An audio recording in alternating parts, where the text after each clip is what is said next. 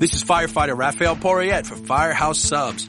Introducing new Firehouse Pairs. Pair your favorite small sub with a signature side, like the awesome 5-cheese mac and cheese. And remember, a portion of every purchase at Firehouse Subs goes towards helping first responders. Firehouse Subs. Enjoy more subs, save more lives.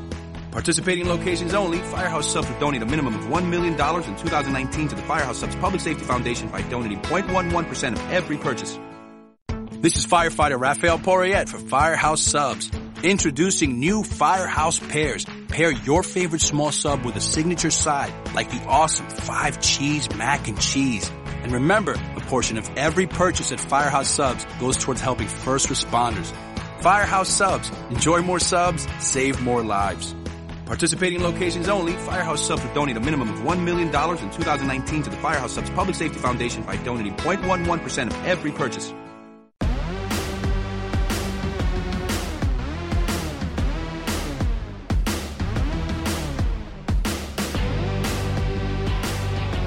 Greetings, everyone, and welcome to Let's Talk Adults, where we bring you adult entertainment talk for the adult entertainment curious. My name is Glenn King.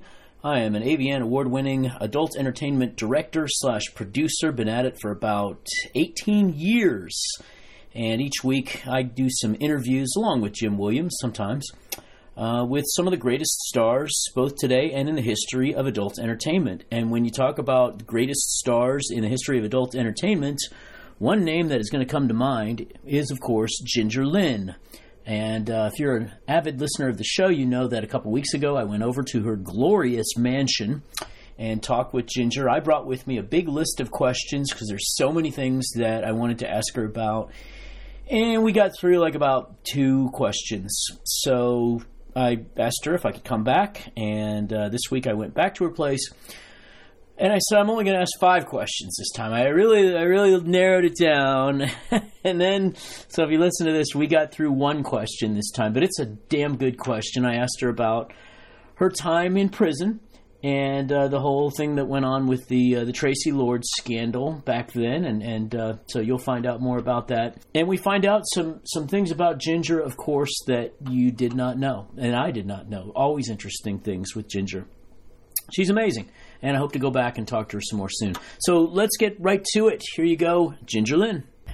All right, everybody. Glenn King back over at the Ginger Lynn Mansion here. I'm so honored to be here for what we're going to call part 2 of our special interview with the legendary Ginger Lynn. As you can tell, she's got a big dog, and he's outside, and he's wonderful. So, Ginger Lynn, we covered some really great stuff about your history and how you got in the business and such last time. Right. But I have this list of questions that are all just been burning a hole in my brain for the last 2 weeks that we just have to get to. Now, were they things that you already had, or we got so into a wonderful piece the last time that it just was like, okay, this is one piece. Did the last piece we do inspire you to do more, or is this just what we didn't get to? This is what we didn't get to. I was inspired. I could have asked a lot more questions that day, and I realize now that we may only get through 1 topic again here of this list, but some of them are things that I have been curious about for a long time. I am a student of your era of porn. I was the best era ever. It was the best era ever. It really was. Yeah. So I turned 18 in like 1986, I think. Yeah. Okay, you're a couple years older than me. So, but anyway, that was my era of porn, and I had so many questions back then. I mean, it's funny because 2 of my passions are porn and pro wrestling. I watched so much of those back then, and I didn't have a way. Like today, you can get behind the scenes and get to know your porn stars. Right. But back then, you were all such a mystery to us who were watchers back then. A lot of us still are mysteries. I mean, with the advances that we have in technology and the internet and all these wonderful arenas that we have to communicate and to share things, you'd think that you'd know people better, but I personally find that with so much going on, it scares me sometimes. And when I say scared, it doesn't scare me. What bothers me is the shaming that goes on today. Yeah. You know, am I a slut? Fuck yeah. Am I a whore? No. And that's just my difference in definition. You know, a whore does something for money that they don't like. If you do something for money that you like, I don't give a fuck what you do. You're not a whore. Right. But like I worked at McDonald's for one day. I was a fucking whore that day. I quit. Yeah. But as far as, you know, being a slut, I'm fucking proud of it. Why should it be any different for a woman than it is for a man? So the opportunity for men to meet these women or to get to know them, if they're just a little bit, just be a decent human being, and you're going to get to know these girls, and you don't have to hide behind anonymity and you know, say just mean, nasty things. Those don't even bother with. If you want to get to know us, you are at the point in time where that can happen. I call it relative anonymity. So this is the problem. The best thing and the worst thing about social media is that people can be relatively anonymous. So they can say whatever they want to say and hide behind that. So on the good side, a person who was afraid to express before that he liked female domination or transgenders or whatever, he now can go out and create a character, a persona online, and be himself.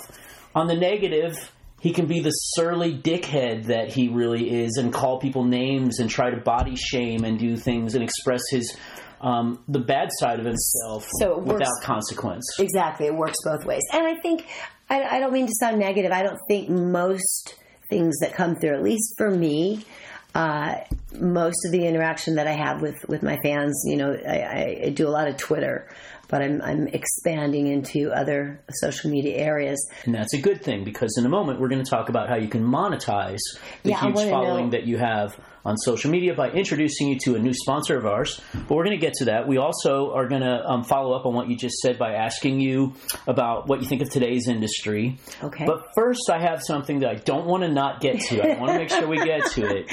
Are you scared that I'm going to get you off track again? Definitely. Well, I expect to be off track, and again, I don't expect to get most of these questions answered, but there's one area that, again, for me, back in 1986 or 7 or 8, whenever this happened.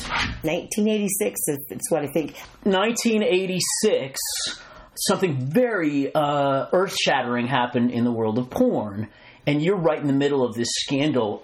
I, at the time, was a humongous Traci Lords fan. I thought, and I know most of you all that from that era hate her, having many conversations with Christy Canyon about this. I never said that, but if her tits rot and fall off, I won't shed a tear.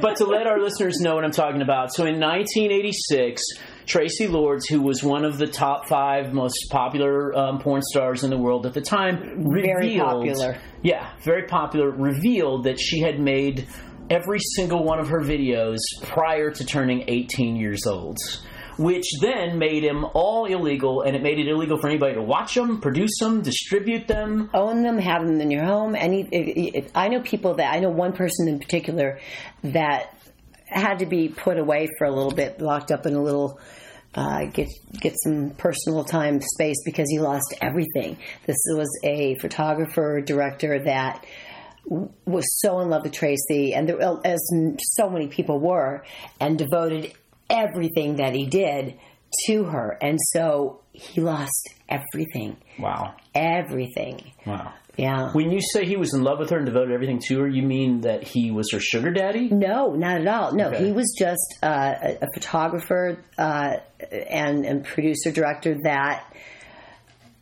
saw something. He just there was something about Traci that was mesmerizing me, I would say. For me, it was the shark-like eyes. But for other people, there were other things. And, you know, Suze Randall, who's my idol in the adult industry, or just as a woman in general, will defend Traci to her grave. Really? And wow. So, yeah, and well, let's start with, do you want me to just tell you the story? Or do you want to ask questions? Well, I want you to tell the story. I want you to start with just your first experiences in working with her. She was, and by the way, I'm not going to say that I've actually seen any Traci Lords videos because she was underage. So I'm speculating here about Traci Lords. Of course. I did see Tracy Lord's Tracy, I Love You, which was the one movie that she made after she was 18. She was 18 years old. So that's what I'm going on.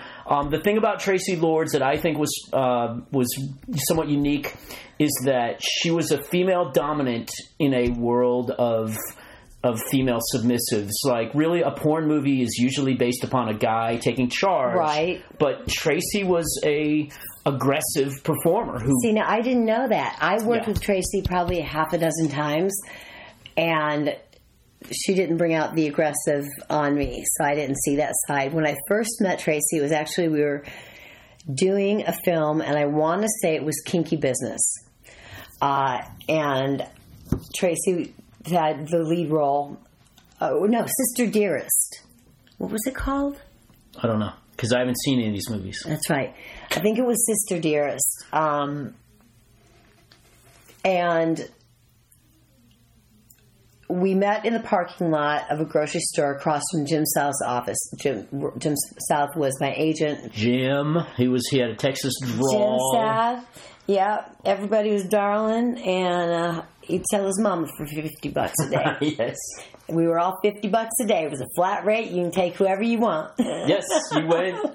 We could go off for hours talking about Jim South, but yeah, you go to his office and he would hand you these big books full of Polaroids that were so awful. They were just the worst looking photos. Well, he would take us in the back room, and it was the shag carpet from the 70s. Even though this was 80s, it was horrible. And there was a big wicker chair, and everybody got their photos. You walked in, hi, how are you? You know, this is nude modeling. How do you feel about it? There was the conversation. And then if you still wanted to do it, once he explained it to you, this was before the agents. I will use quotation marks because I call them pimps these days. Sorry, that's just my personal opinion. So I met Jim. We took the horrible photos in the office. Jim would bring out the books. But this day, a lot of times if the location was in an odd place or it was a really expensive mansion, they didn't want everybody to know, we would meet in a parking lot of a grocery store. And so we both showed up. Tracy, I don't know how she got into makeup before I did, or even where makeup was, or maybe she did her own hair, but she had those big pink rollers in her hair. She had on a pair of, remember the dolphin shorts that were kind of slit on the sides that everybody wore in the 80s? Okay. She was wearing a pair of shorts like that and a little cut-off top. And just when I first saw her, I'm like, oh, she's going to be so much fun. She's gorgeous. Yay! Yeah. These big, beautiful titties. And I'm just like, and she was pretty. And then I said hello, and it was a whole fucking different thing. Whole different thing. That woman, I swear quite a bit. She's a truck driver. She puts me to shame. Sure. And so what happened between us is there was definitely competition.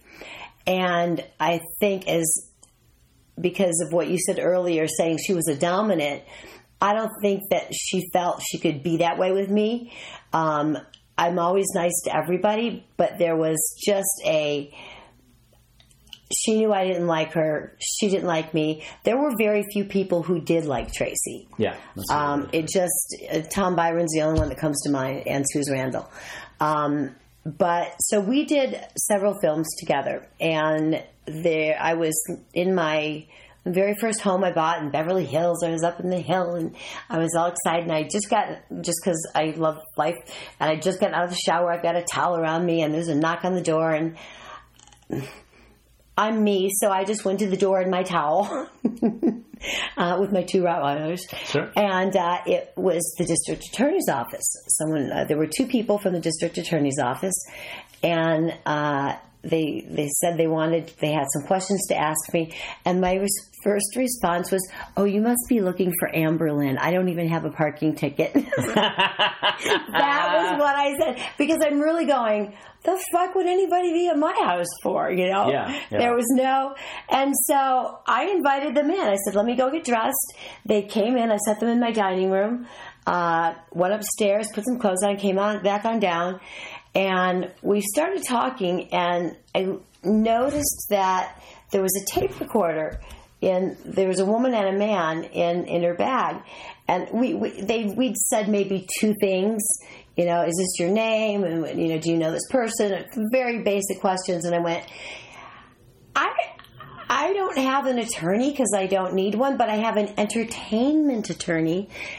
Only attorney I know. I'm calling him. So I called my entertainment attorney and I said, I've got somebody from the DA's office here and they want me to talk about Tracy Lords. And he said, don't say another word.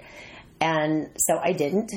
And I was asked to testify in front of the grand jury by the district attorney's office. Okay, hold on. Now you're skipping some stuff. So you didn't know, of course, that Tracy was underage when they came by. Then when did you find out? I found out most of the details through my attorney because I didn't want to meet with these people. I had to give a deposition and there were questions, but the district attorney's office, the people from there, the woman, she's the one that told me that Tracy was underage, and they felt that I would be helpful because I knew so many people. I found out later on, and I have the document to prove it. I got a hold of something that I shouldn't have, and what it was a statement that Tracy had made about the industry, and that the 3 people that should be going out, they should go after, that know everything and everybody, are Ginger Lynn, Harry Reams, and Tom Byron. Those are your 3 people. And I have that sheet with her statement saying that. Okay, now, just to make sure I understand, the district attorney's office wanted to use you to prosecute other people. They wanted to roll you up, essentially. They wanted me to testify against 64 film producers on her behalf. Yeah. They wanted me to identify people through photos.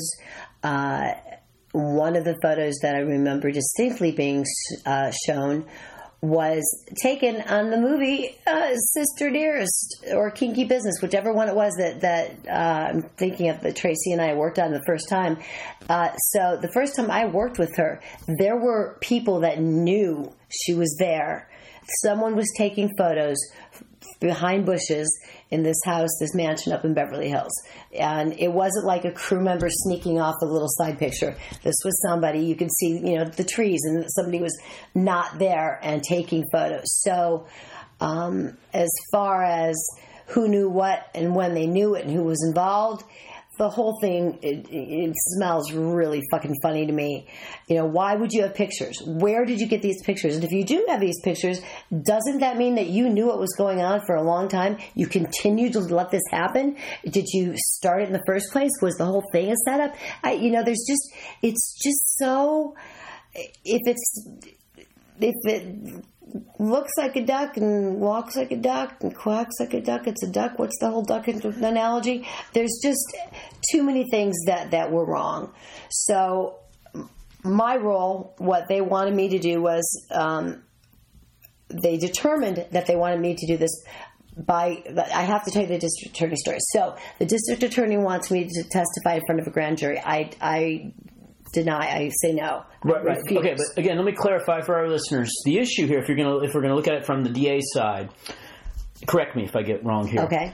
Is that if you prosecute this case and everyone says, well, we didn't know she was under 18 years old, your case is going to look a little bit weak in front of a jury. So they needed to find somebody that would either lie on their behalf or tell them, basically, they need to find somebody that would say, yeah, they knew she was under 18. Exactly. And the Meese Commission was in full swing. Mm-hmm. This was when... All right, so the Meese Commission, for our listeners, is that under Ronald Reagan, the Attorney General decided that they were going to be anti-porn. They set up a commission to study the negative effects of porn, which, by the way, they found, basically, there are very few negative effects of porn. But they wanted to do that, and then they wanted to prosecute obscenity cases. So this is the worst time to be involved. Couldn't have been. It was the best time to be in the business. I had the best time ever. I'd just retired a couple months before this all started.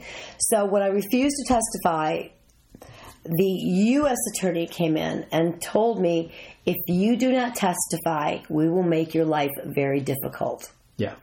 So I went before the grand jury, and this is when most of the information was revealed to me. This is when I was shown photograph after photograph of people and who is this and what's this person's real name and who, who took the IDs that day, who was they. It was just, they had so much material. It was amazing. I'm blonde. I'm naturally a redhead, and so I have a really bad memory. I think I just have had too much peroxide in my head over the years. I didn't recognize anybody. Oh. I didn't. Really? Didn't. Okay, yeah, that happens. I made a lot of movies. I don't know. Sure. I can't remember who I had slept with this morning. Yeah. No, I wasn't a big druggie on sets. I had about 4 films that I can recall that I did drugs on, and it was not good for sex. That's a whole nother thing. I guess. So... Okay, but did they want you to lie? They wanted me to say that I knew that they knew she was underage. Yes. They wanted me to testify against them, saying they knew, everybody knew, nobody cared, nobody checked IDs, nobody did this. And you told them nobody, and you told them before this thing that, look, nobody knew this girl had a fake ID. Well, of course not. And you would not, by looking at her, right, and the way she held herself, presented herself, came across, as you said, she was a dominant performer. Yeah, in with a males, world, actually. When she was doing a sex scene with men, she was the aggressor, right, as opposed to usually the man was the aggressor. Although that's something when we talk about today's porn. A whole lot of victim aggressors, do you? Right. Sorry? That's a good way. Right. I just hit me and I'm thinking, I don't get it. So go on. Well, that is the difference between... there were actually a lot of male performers back in the 80s who were soft and, gentlemanly and whatever as porn. But nowadays, the male performers want to be jackhammers constantly. They're not just jackhammers. They're... I did, a short comeback in 2005. And I remember I was working with James Dean, and I felt like a fucking puppet, because we started out the scene because I was very attracted to him. We'd worked before together. I was really excited about the scene. Yeah. And he started, the director, and he started talking while we were filming, and I'm like, whoa, no. Okay, this is not going to go down this way. James, what do you like? What turns you on? What do you want to do? Here's what I like. And if the director, if you're telling me what to do while I'm doing it, I'm going to lose. It's like a ballerina and you stop her in the middle of a play or of a performance. You don't stop me. So I noticed a big change there were dominant males like Jamie Gillis was about as fucked up as you could. Freaky. I'm a huge Jamie Gillis fan. Love Jamie. Yeah. Jamie, in one scene, I don't remember why or how, but he took me by the hair and he pulled up this top of a toilet seat, put my head in it, put the lid over it, made me suck his dick through the toilet seat. And with anybody else, you would go, that's fucked up. With Jamie, you're like, okay. My first anal was accidentally with Jamie. I was doing a scene for Suze Randall, one of the Susan Centerfolds, and Jamie's behind me, and we're just going, and he just slips at my butt, and I'm new, way new, and I didn't know what to do, so I just pretended that's what I just went with it. So I'm a male performer at times. I do understand how that can, like people get mad and say, "Oh, he knew he was sticking in her ass," but it is sometimes possible. There. They're right next to each other. Exactly. Everything gets sloppy and wet. So let's get back to the Tracy Lords. And what you're talking about is Gonzo, and that's where the new kind of porn that wasn't around back then. We're going to talk about that later. But first, I need to talk to our listeners about our new sponsor. We have a new sponsor? We have a new sponsor. It's Sex Panther. Sex Panther. Let me tell you why Sex Panther is great. Okay. Listeners of our show have gotten to know porn stars through the show because I ask them intimate questions and I bring things out. And then the listeners are like, wow, I wish I could have been there for that interview. I wish I could have asked her some questions myself. And, that's people like Christy Canyon, Christina Rose, Kimberly Chi, Eva Nadi. Well, here's the thing. You, the listeners, can talk to all of those people. You can actually just send them a text and have a conversation with them. You can send them a dick pic. and they will look at your dick pic and tell you if they like it or not. They can send you pictures. They can send you video, and they just charge you by the texts. So it's kind of like paid texting. So there's no talking on the... There's talking. You can, you if can you talk want. too. If they want, actually. So on the performer side, if you're on this, right. you can say, okay, today I feel like talking to people, so I'm going to make myself available for phone calls.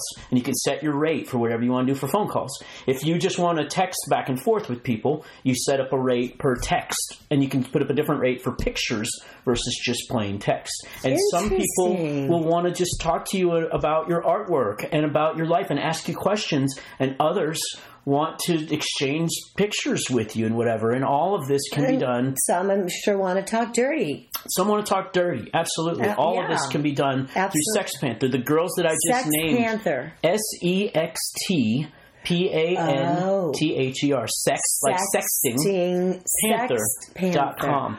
Go there. Start talking to Christy Canyon today. She's on that thing all day long. Talk to Christina Rose. Christina is the dirtiest girl in all of porn. This is amazing. I love this.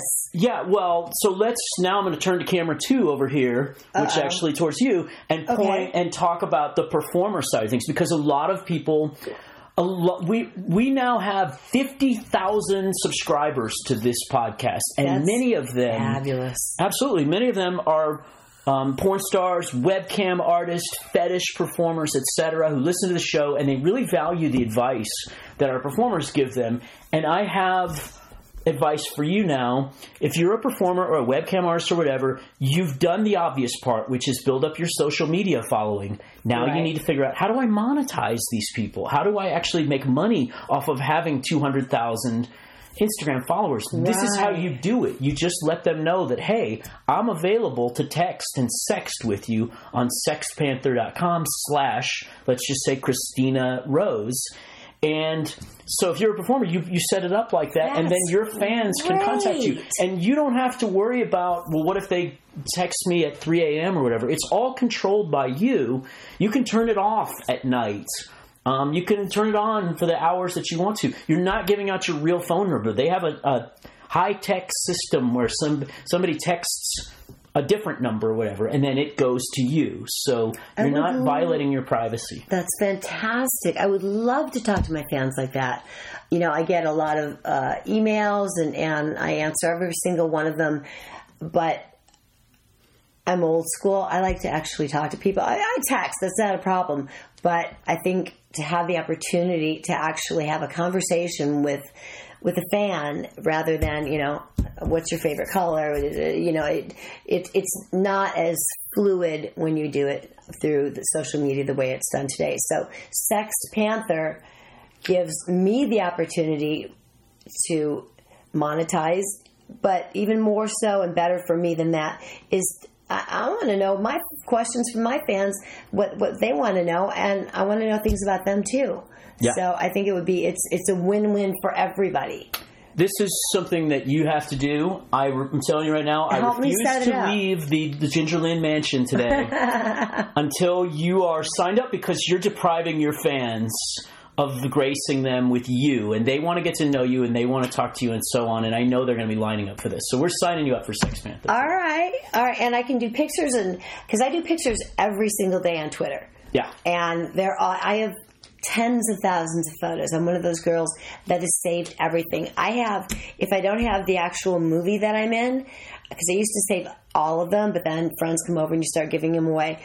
I at least have a box cover from every movie I've ever made. And so a lot of the things I put up are memory things. It's like, oh my God, remember Barbara Dare and I in the bathtub scene in Blame It on Ginger. So I'll put up the box cover and then, you know, write a little bit about what's going on.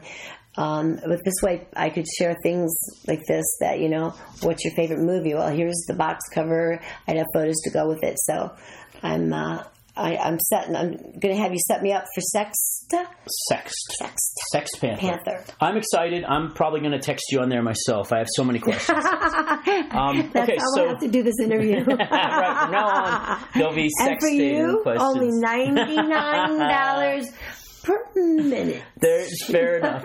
I asked her to be in one of my videos one time. She told me, I think $10,000 or something. So I'm not she's cheap. very expensive. I am expensive, but I'm worth it. All right, so just to sum up what we're talking about, Sex Panther, if you are a fan of any porn star at all, go to sexpanther.com, SEXTPANTHER.com. Scroll through all the amazing ladies on there and find your favorite porn star and start texting today. If you're a performer who wants to start monetizing her social media, go to sexpanther.com and sign up today. There you go. Sexpanther.com. I'm going to be on it. Yes, and by the way, people, this is the opportunity of a lifetime. Get on there. Talk to Ginger Lynn. This is somebody that you've never had the opportunity to speak directly with before, and now you're going to get that opportunity. This is so cool. Yeah. I love it. Okay, so let's get back to our Tracy Lord story over here. Okay. You were asked to speak to the grand jury. You had a memory cloud of where suddenly you couldn't remember any pictures. My nickname is Dory. Yes. You know, it really is. So I just didn't remember anything. So after they... Okay, how do I put this? They did not go after Tom or Harry. Tom Dicker. There's no dick in there. Tom Byron, Harry Reams. And Tom Byron and Harry Reams. After they started with me, it was such a hassle. I think they thought that we were going to be these naive, pushovers, like me. I would have been a pushover. Most people were. Yeah. So what happened was I refused to testify against these people, and I went before the grand jury, remembered nothing. 5 years to the day, which was the time limit they had to charge me with something. They had tried to charge me with tax evasion. I paid all my taxes. What they did was, they charged me with willfully subscribing to a false tax return. Basically what they said was there was $2,087.04 that went into my account.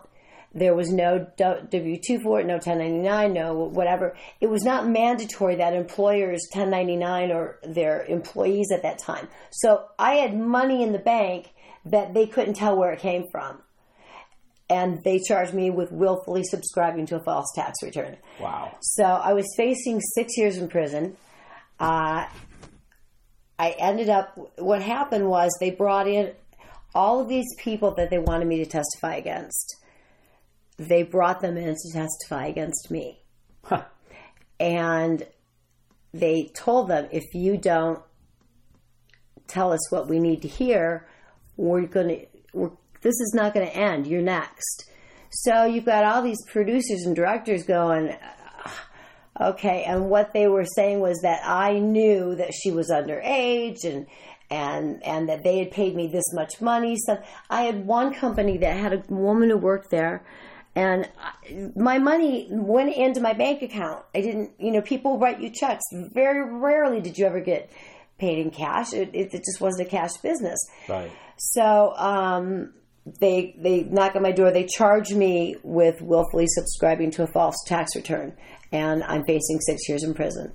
All of these different people came forward and basically said whatever the government, they just wanted it to look like, I was a fuck up and a liar, and they wanted to get even with me because I did not make they thought I was going to be that pushover, and their case with Tracy was going to be just a slam dunk. But they're prosecuting you by basically saying you accepted $2,000 from somebody who didn't report it as income. Yes. Those people that are testifying against you, did they know where the $2,000 came? How were they? No, they nobody were just did. Character witnesses to say you're a bad person? Basically, or how much did you pay her? And did you pay her in cash? And I had one company that the woman there that worked there, she was so sweet, and she didn't know that everything was cool, and I wanted the real records. I wanted everybody, bring the shit. Bring your contracts. I've got mine. Bring yours. Yeah. And one of the women at a company, she started a fire in their office to burn all the files because she loved me so much. What company was that? Do you remember? No, she died of AIDS. Okay. Do you know? Does that give you any help? Well, there were a number of porn stars who died of HIV. This was Lisa DeLeo. It wasn't. No, Lisa DeLeo died of a brain tumor. Oh, okay. I'm glad to hear that. I mean, not that I'm not glad that she No. died of brain tumor. Yeah, I'm just she died kind of of glad she didn't die of HIV. Yeah. No, but it was somebody that was married to somebody in the business. Okay. And she got HIV through him. Oh, gotcha. We can talk about it later. Yeah. But so it turned out that there were 3 counts that they tried to charge me on, and they found me guilty on the one. Mm-hmm. The maximum they could sentence me to was 6 years. Mm-hmm. And I remember the day. I don't know if it was of sentencing. It was a day, and I was by the water fountain, and I was just crying. I was just beat. I was just done. During the trial, I had a cyst burst in my ovary and spent 9 days in the hospital, which made the prosecutor furious because he had his family vacation planned, and they thought I was faking it. I'm like poison. Yeah. I'm in there, spazzing out and losing it there, and so it went on forever. And were you considering at any point? You must have been considering just giving in. Nope. And giving them what they want. Not for a second. For a My second. grandfather You're was amazing. My grandfather was a cop, and you don't lie, you don't cheat, you don't snitch, you don't steal. I wish I could say that I'm is right like up there. Because I agree, but I don't know. It's hard. If you put me under those circumstances, I probably would say, all right, you want me to lie about Ginger? She's a murderer. She's an absolute ex-murderer. I saw her do it. I think most people would, because it's instinct. You protect yourself first. Yeah. Yeah, and so I don't point fingers at anybody. I'm not angry. My 2 favorite people that came that day, Suze Randall, or not that day. It was over a 2-week period, and then more time because of my health issues. But Suze Randall, I'm on the stand, or she's walking up to the stand. I'm sitting by my lawyer, and the jury is on one side. She puts her hand up and like a thumbs up to Ginger. She's doing like hand signals. The judge, everybody in the courtroom can see her. And she's just adorable. And I worked for Suze probably more than anyone else. We had several contracts where she shot me. I wrote stories for magazines, and so I would do pictorials every month that went with the stories, and I did a lot for Club International, and then we did Club Magazine General, and we did a lot of work together. And the other one that got up and didn't give a fuck, and I love him, and we just lost him recently, was Russ Hampshire. Yeah. Russ got up and he was like, fuck now. I read it. This is a business. People come in, we pay them, they do their job, we pay them, and this is how it is. Why would she know anything about Russ was, and Suze both were just amazing. Yeah. Everyone else, I don't want to bring up any names, but I felt bad for the people because they were walking up and they were like not making eye contact, and it was a really big deal. So is there a name that you want to throw out of somebody that you felt was like beyond what was reasonable? Bob Vesey. Okay. Photographer. Yeah. Just like so wormy and so, like, what do you want me to say? That kind of a thing. And it's not like they had a million questions. They had so many witnesses and so many, people, they were just trying to prove that I didn't pay my taxes. But, obviously they brought up so many Tracy Lords issues. So it turned out, the prosecutor saw me crying and he said, just say you're guilty. I'm like, fuck you. I'm not guilty. I spent $450,000 on a trial for a crime I did not commit over a $2,087.04 issue. Which they could get anybody I know. It was just... Anybody I know has and money I've been audited come in 3 times since. It came from. Yeah. They still check me out all the time. So I did not get 6 years. What the judge sentenced me with was 750 hours of community service. That's a lot of fucking hours. Yeah. And mandatory drug testing.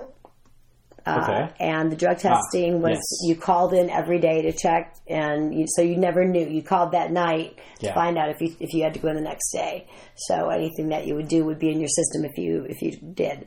I was allowed to drink alcohol, so there wasn't a problem there.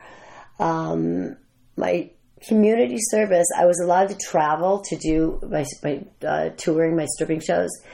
And so I go out there and I'm like nasty and filthy and sitting. If you're bald, I'm going to sit on your head and rub my pussy on it. And I'm just, I think I saw one of your shows, actually. I think I have a picture somewhere. Oh, really? Yeah. Yeah, I loved doing it. Caligula. You would have been at Caligula. Caligula. Yeah. Yes, many times. I loved Caligula. Yeah. One of my favorite clubs. We're not there anymore.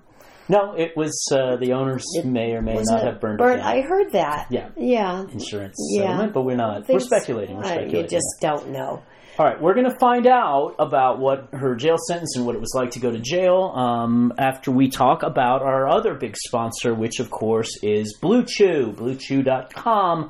Blue Chew is the world's first provider of a chewable erectile dysfunction, erectile enhancement supplement that contains the same active ingredients as they do in Viagra and Cialis, which you can now get generic, so that's what we're talking about here. So I'm a 50-year-old guy who performs in videos. We've talked about this many times on the show. Right now I'm filming a feature which cost more to make, and we put a lot more effort into, but I am the lead male character in this movie. It's called Cuck Queen. It's actually about a wife who becomes a cuckold. Oh. Yeah. So we've shot 3 of the most amazing scenes I've ever participated in my life. And we have one more scene to go. You're so lucky. But for a man, I just have to stop you for a second here. As a woman, if I was having a shitty day, I could, if I had to, fake an orgasm. I preferred not to. I'm like, this is my job. I want to come. What are you talking about? But for the male performers, and just men in general, it's different. You can't just do it on command, and there's a point in time for everyone, and that this happens. So to have a chewable pill that you can take. So you're in the middle of the movie. You've done 3 of the 4 scenes. They're fantastic. 3 scenes. I've performed with Noemi Bilas, who's a beautiful African-American girl. I've performed with Nina L., who is a blonde bombshell. I performed with Kiara Cole, who is the hottest 19-year-old in the universe these days. Oh, my goodness. And in every one of those scenes so far, and by the way, the first scene we released is going crazy with sales.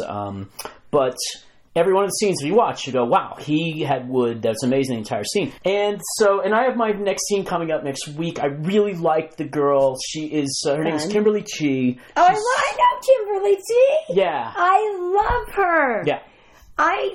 I fucked her. She's awesome. Isn't she?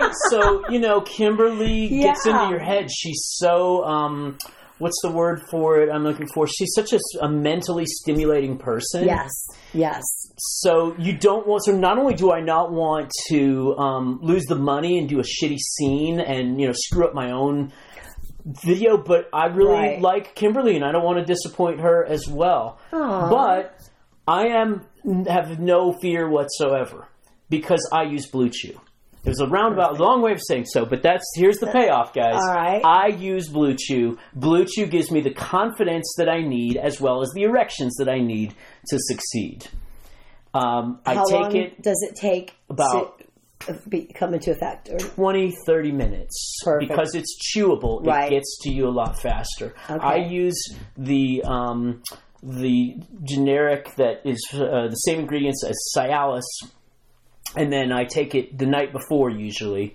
Although, so what I do is I'll take one the night before, and then the day of, if we start doing the pictures, and I'm thinking, boy, I'm not getting the kind of erections, the kind of 7.5-inch erections that I want, I take a second one, and then the second one 20 minutes later pulls in. Which to that actually gets you to the recommended. Doctors recommend 10 milligrams of Cialis as the average prescription. These pills are 5 each, so you can take 1 or 2. You can take 2, and you're still within the range of what doctors are saying. Blue Chew is awesome. Blue Chew is awesome, and if you are listening to the show and you're thinking, is he full of shit? What? Should I try this? Here's the answer. You should try it, and I'm going to make this a no-brainer for you because you can use my promo code ADULT to try it for free. You just go to the website, go to BlueChew.com, So, you're going to fill out a little box that goes to the doctor, and you're going to say, I have troubles with erections, or I need better erections, or whatever. A doctor reviews it. They write a prescription for you. And but then there's a box that says promo code at checkout. You've put in adult. And it'll be free. And they're just going to charge you $5 for shipping. Oh, will you help me when we're done? We'll do that too. Sign you up. We will sign you up. Absolutely. So I'm going to do Blue Chew. It's not I'm not going to chew it, but of course, it's for my partner. So Blue Chew, and I want to be part of that too. There you go. So sign up for BlueChew.com. Ginger's going to sign up her man.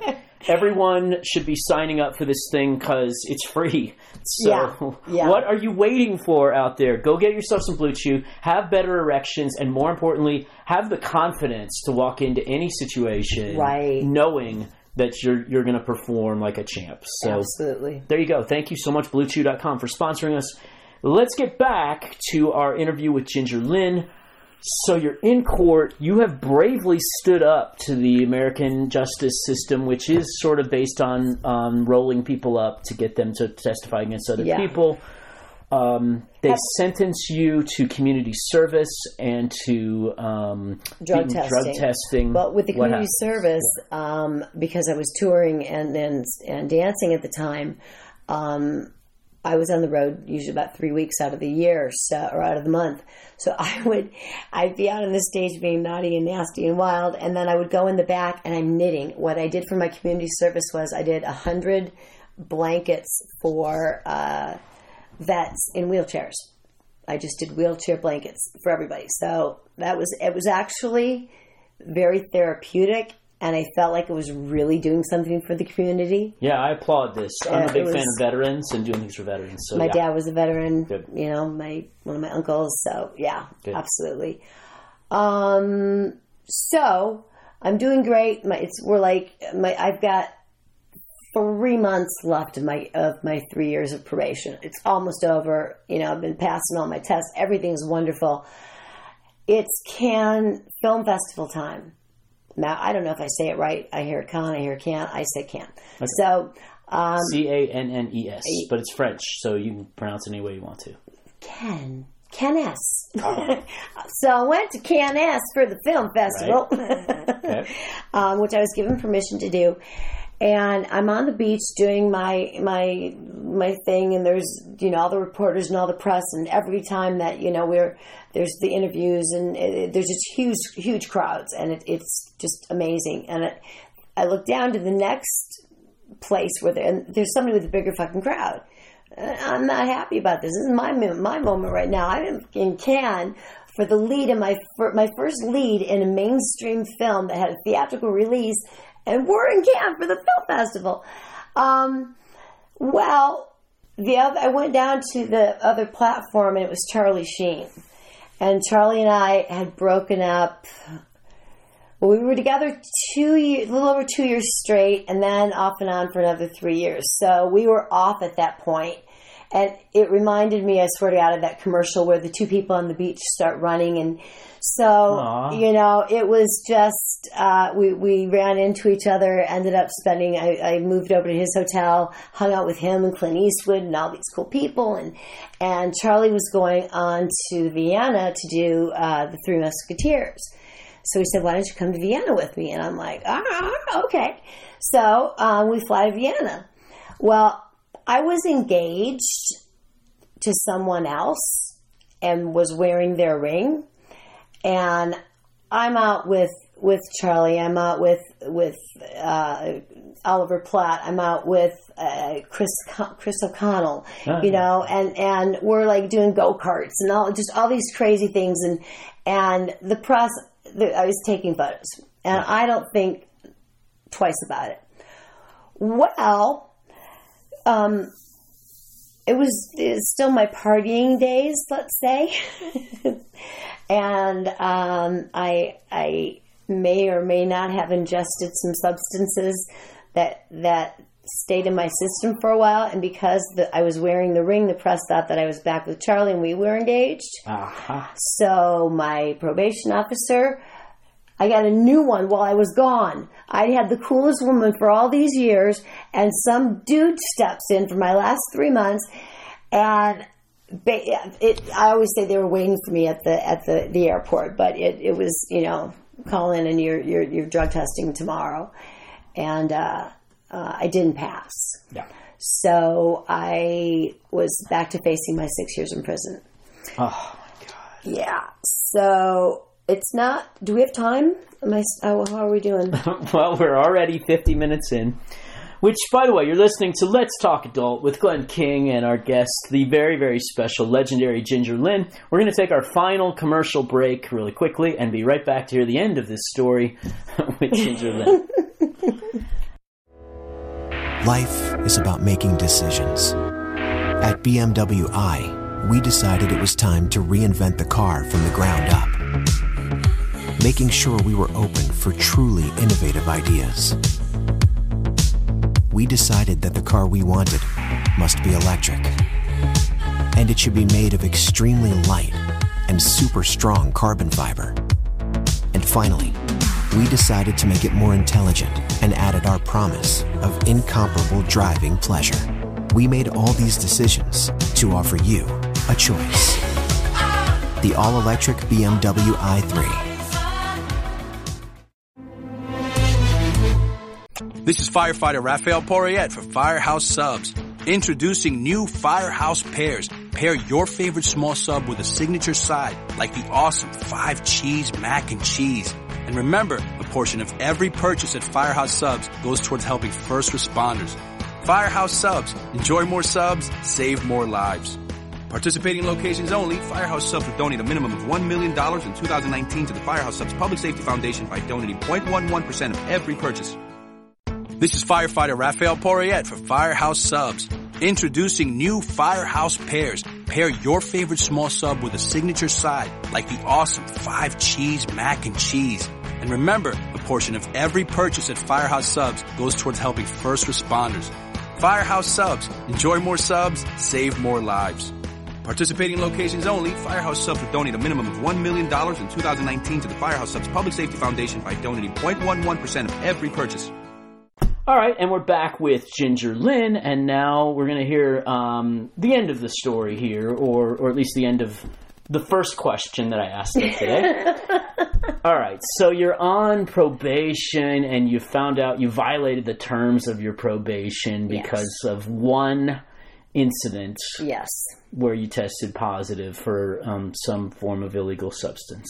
What happened? I also got in trouble for going to a country I did not have permission to go. I just flew off to Vienna. I didn't. So you did have permission to go to France for the film festival, right? But then you didn't have permission to move to the next place. No, and because I was almost done with my probation, I wasn't really having to test or do anything. I never, it was like the end.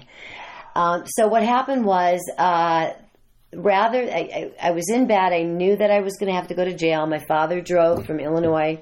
And at like 9 a.m, my phone rings and I answer it, say hello, and then they hang up on me. And I'm like, what's that? My grandmother's already here staying with me. And not 20 minutes later, I hear the doorbell ring. And it was just that slow motion. I just knew it was something bad.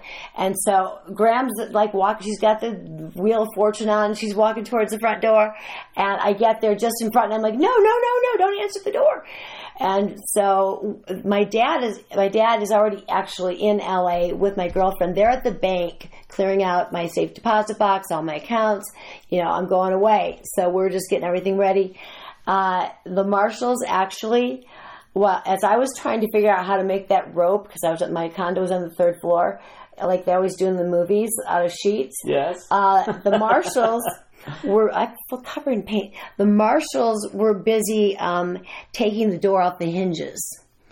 And in the movies, the marshals don't stand in the back of the house also, but I think in real life, don't they actually try to anticipate where you might go if you're going to bolt? Well, I was 3 stories up. There was no one below me. Okay.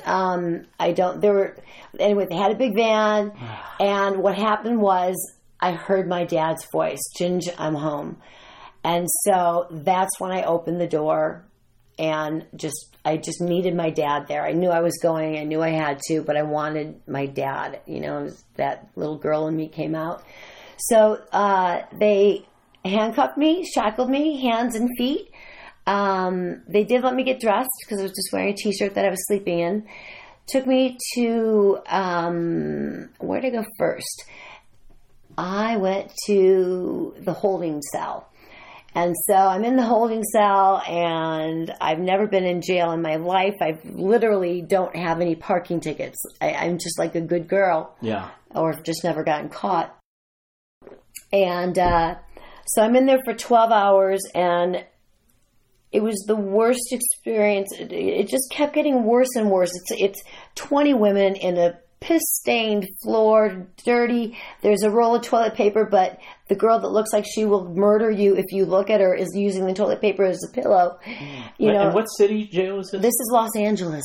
Okay, Los Angeles County lockup over in downtown. Downtown, right? Oh, downtown. God, of yeah, all the places. Yeah. And so, because if you end up in like Burbank or whatever, you're cool. Actually, no, I was downtown LA, and so most of the people that were in the holding tank were coming to or from court.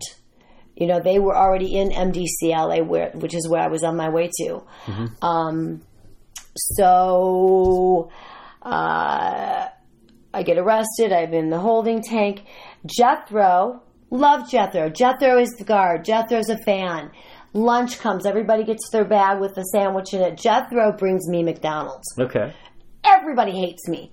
And so it was like the jail movies, like I'm going to be killed here. And there were two women in there, Juanita and Juice. Okay. Juice was about 2 foot tall little Asian woman. Juanita was the biggest, tallest Mexican I've ever seen. She wasn't an overweight woman. She was just a big ass woman. And the two of them they protected me. They they didn't say anything to do anything. They just sat by me. You know, and nobody fucked with me. Oh, that's nice. Which was great. So then I go to prison. I'm in there for 12 hours. Jethro made things worse with the McDonald's. So fans, sometimes it's great, but sometimes you got to pick your timing better. So it's like 2 a.m. now, and they finally take me over. And the jail, it's dark. Everybody's sleeping, and it's in lockdown. Wait, why do you suppose they waited till 2 a.m. to? I have no idea. Other people left. That just seems mean. I think I know why. I'll tell you as the story goes on. Okay. So they bring me over, and there's a cell. Now I learned later that the cells are in groups. There's the Hispanic group. There's the Brazilian group. There's the Colombians over here. There's one white girl there in one cell. So they put me in a cell that I would have been killed if there was anybody else in there. So they put me in. They hand me some washed, blood-soaked and urine-soaked underwear and clothes, just filth. It's just like somebody else's old crud on it. And I'm up in, so I've got my clothes on, and I'm on the top bunk, and I'm just thinking, how in the fuck did this happen? And I'm in prison. I'm in like MDCLA. I am where like the big bad people. There's the like Colombian drug dealers. There's murderers. One of the day that. Okay, so here's what happened. So that night, I'm in for maybe a half an hour in my bed crying. 2 guards walk in. They're out of uniform, and they start talking about how they like the way I suck dick. Now, I've been in that movie, and I don't want to do it in real life. Yeah. I basically have a mental breakdown and just flip the fuck out. And they're laughing hysterically. They think this is the funniest thing in the world. So they leave. I make it through the night. Nobody bothers me. In the morning, I'm reassigned to a cell with the other white girl that's in prison. And I'm not being racist here. I'm saying it's dangerous. If you're the minority and you don't have like a gang of people and you don't have somebody looking out after you, you are fucked. Yeah. While I was there, there was a girl that narked on somebody, and they took her down to the last cell, sodomized her with a toilet brush, and put out her left eye. Oh, okay? There was like, so I wasn't in, they say, oh, it's federal. Yeah, you're not in a white collar. Plus, a friend of mine went to a federal prison. There was a yellow line around the facility, and he wasn't allowed to step across the yellow line. Like, they didn't even have fences. Yeah. But that's not... You were in one of those high security, maximum federal security prisons. federal prison. Not a state. It was a federal. Federal. Okay. Yeah, no, but I'm just letting people know that federal prisons are not all that they look like on TV. Right. So my life is hell. Everybody knows who I'm doing. I'm on TV every night. There's one TV in the middle room, and the extra or whatever show that's on tonight. I'm on the fucking news. It's like, is she married to Charlie Sheen? Is she just in prison? Did she? It's like it's hell. Yeah. I get one phone call a day. You get 5 minutes. So the next morning. I just skipped or just added things that happened later on. But the next morning I called my attorney and I told him what had happened. And what I didn't know is that all phone calls are recorded. My attorney did know that. And so he had access to them. So during the conversation, he said, I'm going to contact the Wall Street Journal. I'm going to contact this. Again, this is my entertainment attorney. Yeah. I hired somebody that sucked, but my entertainment attorney was really who I didn't know anybody. So I end up, what happens is word kind of spreads that Ginger Lynn has been, not abused, but fucked with in prison. Yeah. And I've got a big mouth. I'm on the phone and I'm crying, I'm screaming, and I'm hollering, and I'm yelling, and I'm upset, and I get me the fuck out of here. And, I wasn't a little quiet, wild child while I was in there. A quiet, wild child. So 17 days later, this is after seeing heroin for my first time. This is after me learning how to take a light bulb out of the thing, take a pencil, you shave off the wood on the outside, you put the lead in, and you get fire, you can smoke in your room. I learned how to mix and fix heroin. I learned how to cut coke cans so that you could do it the right way. I learned how to tie off my roommate. I was in a drop cell. A drop cell is one that has a vent in it that drops down to each cell. I had that vent. So everybody was in and out of my room all day. It's the drop cell. You want chocolate, you go to 4 floors down. You want heroin, you go 6 floors down. One of the girls that I met was wearing a vial of blood, and she and her boyfriend, they would drop and share blood every day. They would drink each other's blood. There was one place for the women. So, I did make my own shank. I made it out of my razor and a pencil and a rubber band. It wasn't the best one, but I needed one. It was the scariest. I learned. I stayed to myself. My acting saved my fucking life. My grandfather being a cop saved my fucking life. So after 17 days, I was brought before the judge, and miraculously, what they were going to do was I needed to do 30 days in rehab and then 3 months in Gateway CC, which is a halfway house. My roommates, there were over 70 men, and there were six or seven women. I lived with Essie the arsonist, Margaret the murderer, I swear to God, and I can't remember the credit card thief's name. And I went in as a girl named Pamela. I wore a hat. I was allowed to leave during the day. So you've got 17 days in federal prison, you've got 30 days in a rehab, and you've got 90 days in a halfway house where I'm actually able to leave at night, but it's very scary. And during my time in prison, I went on an audition, and I walked in. This is how we'll wrap up the story. I walked in, and Tracy fucking Lords is sitting there. I'm in fucking prison. I'm out. I'm going to have to pee when I get back. And so I walk out. I call my agent. I'm like, I'm not doing it. Tracy Lords is here. He goes, get your ass back in there. Get the role. Then you turn it down. So I go back in. I'm reading the script. And there's one dialogue between myself and Dennis Franz. And I say to him, I want to lick your lollipop. I go off the board. I am not licking a fucking lollipop. I'm not saying that line. I'm not doing it. I don't want the role. Get your ass back in there. Get the role and then walk in. So I go back in because I'm now going to go confront Tracy. And is this NYPD Blue? This is NYPD Blue, but nobody knew. Nobody, it didn't have a name at the time. Okay. It was the one of the first 6 episodes or something, which was nominated for 5 Emmys, won 3 with me as the guest star. So the good thing is, I didn't give a fuck if I got the role. All I wanted to do was kill Tracy Lords because I'm doing time right fucking now. I'm out for the day and she's in the same room. So I went in. I didn't give a shit about the role. I knew the dialogue. I just did it. And first time ever, they placed me on hold immediately. So I did the role. You know, I just heard an interview with Woody Harrelson yesterday, and he was talking about how when he had been working as an understudy on Broadway, so then he goes to interview to try out for the role on Cheers, and he walked in there saying, so the guy that he was the understudy for had just been arrested or something like that. This Broadway play had called him and said, "Come on back, you're going to be the star now of this Broadway play." So he walks into the Cheers thing saying, "I don't fucking care one bit whether I get this because I already have my dream job waiting for me at home." And he says, turns out that's the best way to audition is when you don't really want the role. It is. It is. I am right now, I've got a film that I really, really, really, really want. It's a fabulous character. I sent my audition tapes in on Monday.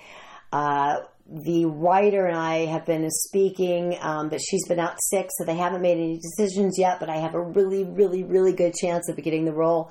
I've got a film that I was supposed to be doing in April by Jim Wynorski that I did Hollywood Boulevard for. Now he's got 2 films, and the last time he put me in a film, he made me the lead, and he was happy with it. So he has said, I said I might be doing another movie. He said, I will work around your schedule. In the meantime, I get another call from another production company, and they're like 90%. They're like, well, what we're going to do is just increase. It's a small character. We're going to make it big for you.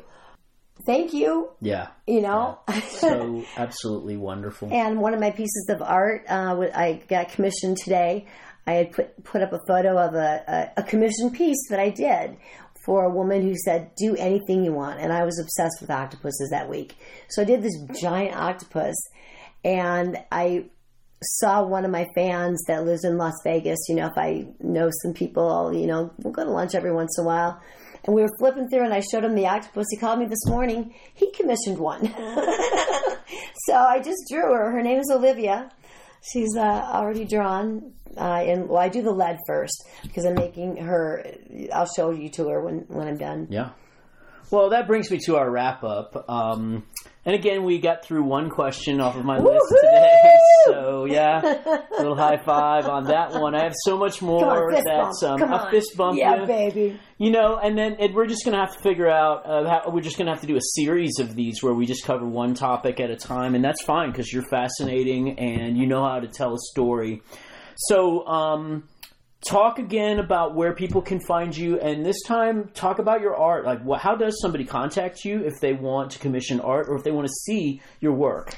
What you can do for my art, it's very simple. You go to gingerlinart.com.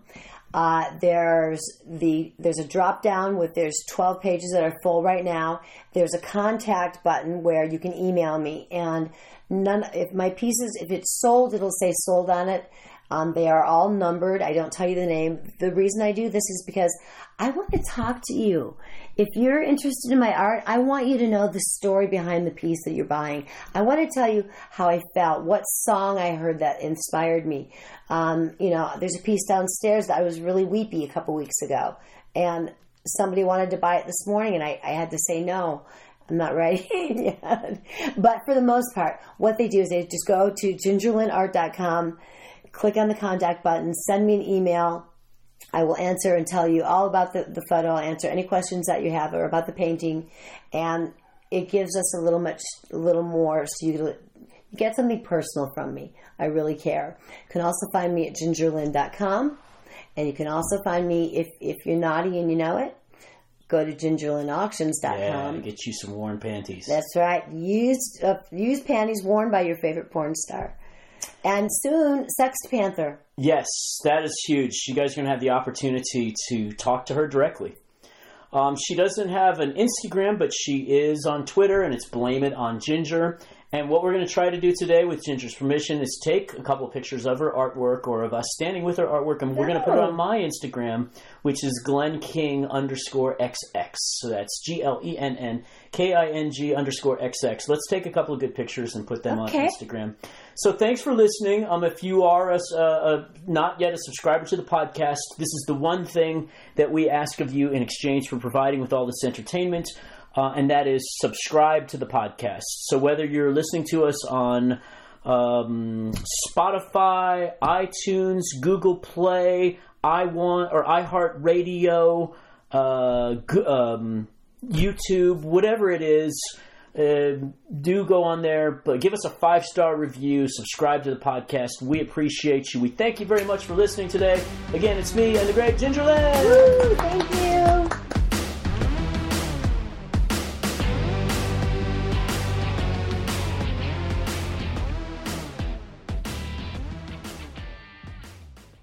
This is firefighter Raphael Porriette for Firehouse Subs.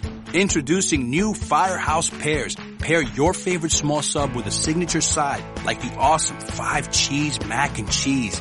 And remember, a portion of every purchase at Firehouse Subs goes towards helping first responders. Firehouse Subs. Enjoy more subs, save more lives.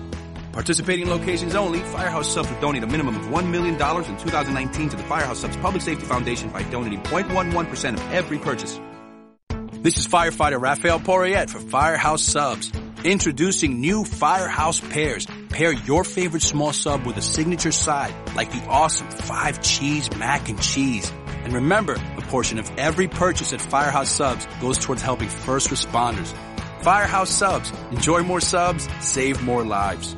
Participating locations only, Firehouse Subs will donate a minimum of $1 million in 2019 to the Firehouse Subs Public Safety Foundation by donating 0.11% of every purchase.